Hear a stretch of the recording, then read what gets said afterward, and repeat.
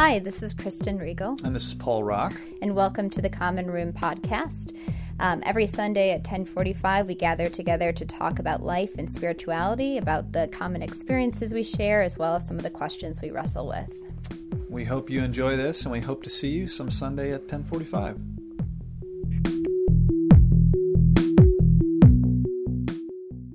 The scripture reading for this morning comes from the Gospel of Luke, and it is it's a scripture passage that deals with, kind of starts in the darkness and then moves to a place, but even at the end of the scripture passage, there's still a little bit of confusion. So we thought it would be kind of appropriate for this year's Easter message, and we invited a few different members of our congregation to do the scripture reading. And so we sent out the scripture text, and then we had about 4 or 5 different people call us on the phone, and we audio taped their message and their reading. And so now we've got that for you. And so here is the scripture reading from this morning from a handful of folks from our community. This is a reading from the Gospel of Luke, chapter 24, verses 1 to 12. Very early in the morning on the first day of the week, the women went to the tomb, bringing the fragrant spices they had prepared. They found the stone rolled away from the tomb, but when they went in, they didn't find the body of the Lord Jesus. They didn't know what to make of this. Suddenly, 2 men were standing beside them in gleaming, bright clothing. The women were frightened and bowed their faces toward the ground. But the men said to them, "Why do you look for the living among the dead? He isn't here. He has come back to life again. Don't you remember what he told you back in Galilee? That the Messiah must be betrayed into the power of evil men and be crucified, and then he would be raised again the 3rd day." And returning from the tomb, they told all this to the 11 and to all the rest. Now it was Mary Magdalene and Joanna and Mary, the mother of James, and the other women with them who told this to the apostles. But these words seemed to them an idle tale, and they did not believe them. However, Peter ran to the tomb to look. Bending over, he saw the strips of linen lying by themselves, and he went away, wondering to himself what had happened. And he went away wondering what had happened. So friends, I think all of us have that sentiment this Easter morning. What happened? If you look at where you are right now, I mean, just take a minute. It's Easter morning, and you are sitting wherever you're sitting, staring at a computer, and I'm standing here in the chapel at Second Presbyterian Church, and churches across the country, across the globe are empty. This is nothing that any of us would have imagined. Some of you, your job, your livelihood, your routines have been totally turned upside down. Here at Second Pres, our staff has had to learn their jobs all over again from the beginning in a new way. And then just when you think you've got it down, something happens and you realize you're not in control at all. These are unique times to be celebrating Easter. Up until about a month ago, things were pretty certain. Right? You got up and you got dressed, you went to work, you went about your day, you had lunch with colleagues or friends, if you needed to, went to the grocery store or the bank, and you didn't really think about whether you grabbed a handle or grabbed a hold of a doorknob. When you had a question or you wanted to talk to someone, you just walked right up to them and you talked to them, and you breathed out loud and you laughed together.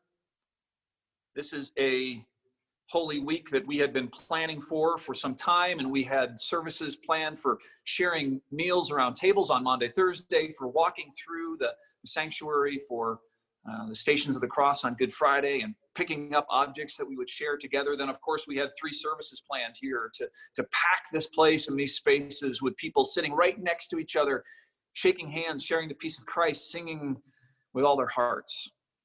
That was our plan. Up until a month ago, our calendar, our plans, your calendar, your plans, our travel, our jobs, our bank accounts, all of it, we thought it was just going to be okay. And whether you liked your job or you didn't, you had one. Up until about a month ago, none of us, maybe just a few of us, even knew what an N95 mask was. What a time. On that note, as we think about this globe of ours, this world of ours, and what's happened in the last month or two, friends, we are not alone. Everybody, literally everyone across the globe, their schedules, their calendars, their certainty has been tipped upside down. Routines have been shaken. Nothing is certain anymore, and we will never be the same. On that very first Easter morning, 2,000 years ago, when Jesus emerged from the tomb, no one actually witnessed it. It says in our scripture reading this morning that the women were there early, but even when they got there early, the stone had been rolled away and the tomb was empty. Jesus was already gone. So even by the time they got there, death had been defeated, all was forgiven, creation was reconciled to God, but it didn't feel like it yet, at least. It was still cold and it was dark, and the women were thinking that they were still looking for a dead body of a friend of theirs who hadn't been able to have a funeral service. They wanted to finish what hadn't been completed. It didn't feel like Easter, but Christ had risen. And then there's the disciples. It says that the women went to tell the disciples, but they thought it was an idle tale, sadly, except for one disciple, and that was Peter.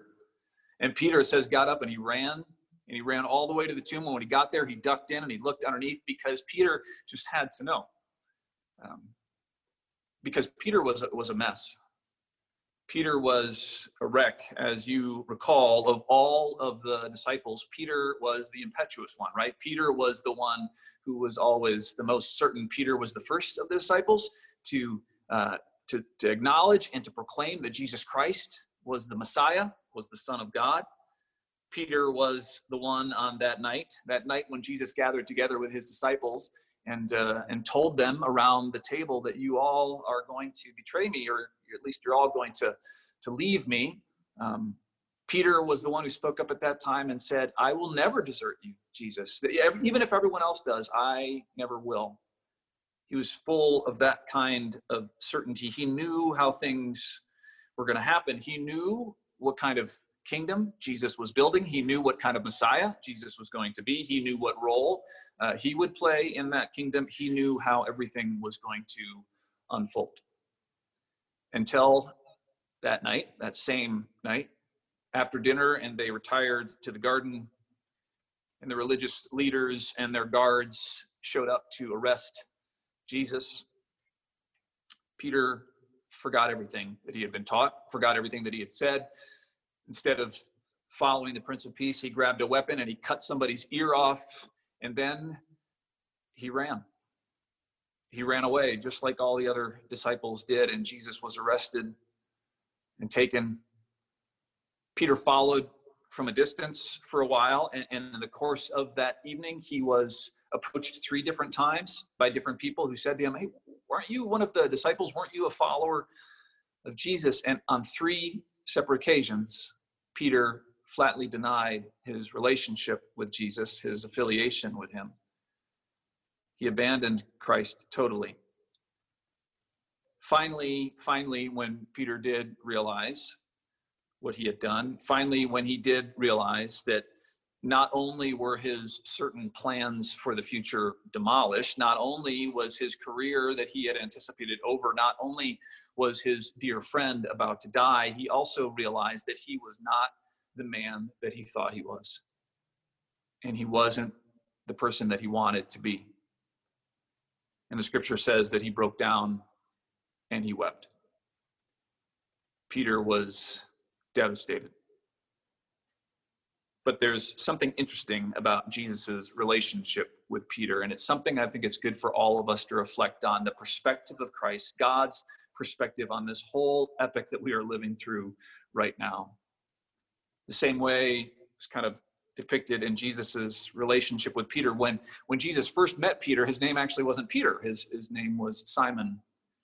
And it was Andrew and Simon who were brothers and were fishermen together. Andrew was the one actually who met Peter first, and then he took his brother Simon and said, "You got to meet this guy." And so he brought Simon to meet with Jesus. And as soon as Jesus met Simon, he looked at him, and this is what he said in John chapter 1. He says, "You are Simon, son of John," or Jonah, or sometimes in some of the readings it says Bar-Jonah. "You are Simon Bar-Jonah," which means Simon, son of John. But then he says, "You will be called Cephas," which is the Aramaic. The Greek is Peter, which means rock. And so Jesus looked at this young man, and in that one time he saw past, present, and future, and he saw three names, three identities that Peter kind of held all together in the same being. He said, "You are the son of John. That's where you came from. You are Simon. That's who you are now and the reality you are experiencing now. But you will be Peter. You will be a rock, but not the kind of rock that probably you think you will be." Jesus looked at Peter in that moment and saw the whole breadth of his life and the future. He said, "I know where you've come from. I know who you are, and I know who you will become. I know how you will emerge." Jesus knew with eternal certainty that Peter would become a leader in this community of love and grace and hope that Jesus was building, but a different kind of leader than probably Peter ever could have imagined. And Jesus knew also that Peter in his present state was certain, like to know and at least think that he knew how things were going to unfold. He was cocky, he was confident. And Jesus also knew that within Peter there was the ability to fail completely, to betray his friends, his Lord, his self. Peter's routine and his certainties, Jesus knew, would be shaken, and he would feel utterly broken and lost. And that's where the resurrected Christ found him. This is the part of the story that I think is wonderful for us this Easter morning. Peter's story ends in the Gospel of John with Jesus tracking him down, the resurrected Christ coming back and going and finding Peter, because Peter and Andrew had gone back to fishing. They were out in a boat in the lake fishing, and Jesus, the resurrected Christ, found his way to them and stood on the shore, and he called out to them. And Peter, his heart leapt because he recognized the voice, and he knew that it was Christ, that he was resurrected, and that he had betrayed him. And so it was the humble, the broken Peter, who the text says also was naked, which is interesting. But this naked man dives into the water, wouldn't wait for his friends to even paddle to the shore. And when he gets there, Jesus cooks him dinner, and then he asks him 3 times. Peter had betrayed Jesus 3 times, had denied knowing him 3 times. And so Jesus says, "Peter, do you love me?" And all 3 times Peter says, "Yes, God, you know. Yes, Lord, you know I love you." But the way that Peter answered that question, the way that Peter said it this time, was without cockiness, without assurance, without that self-confidence or certainty that he had before. This was an "I love you" that came with humility and brokenness and a thanksgiving and an appreciation that he had never known before. And then Jesus says to him, "Peter, now you're going to be a different kind of fisherman. You're going to be a leader, but you will be a servant. You will be a caregiver, and you will feed my sheep, all of my sheep."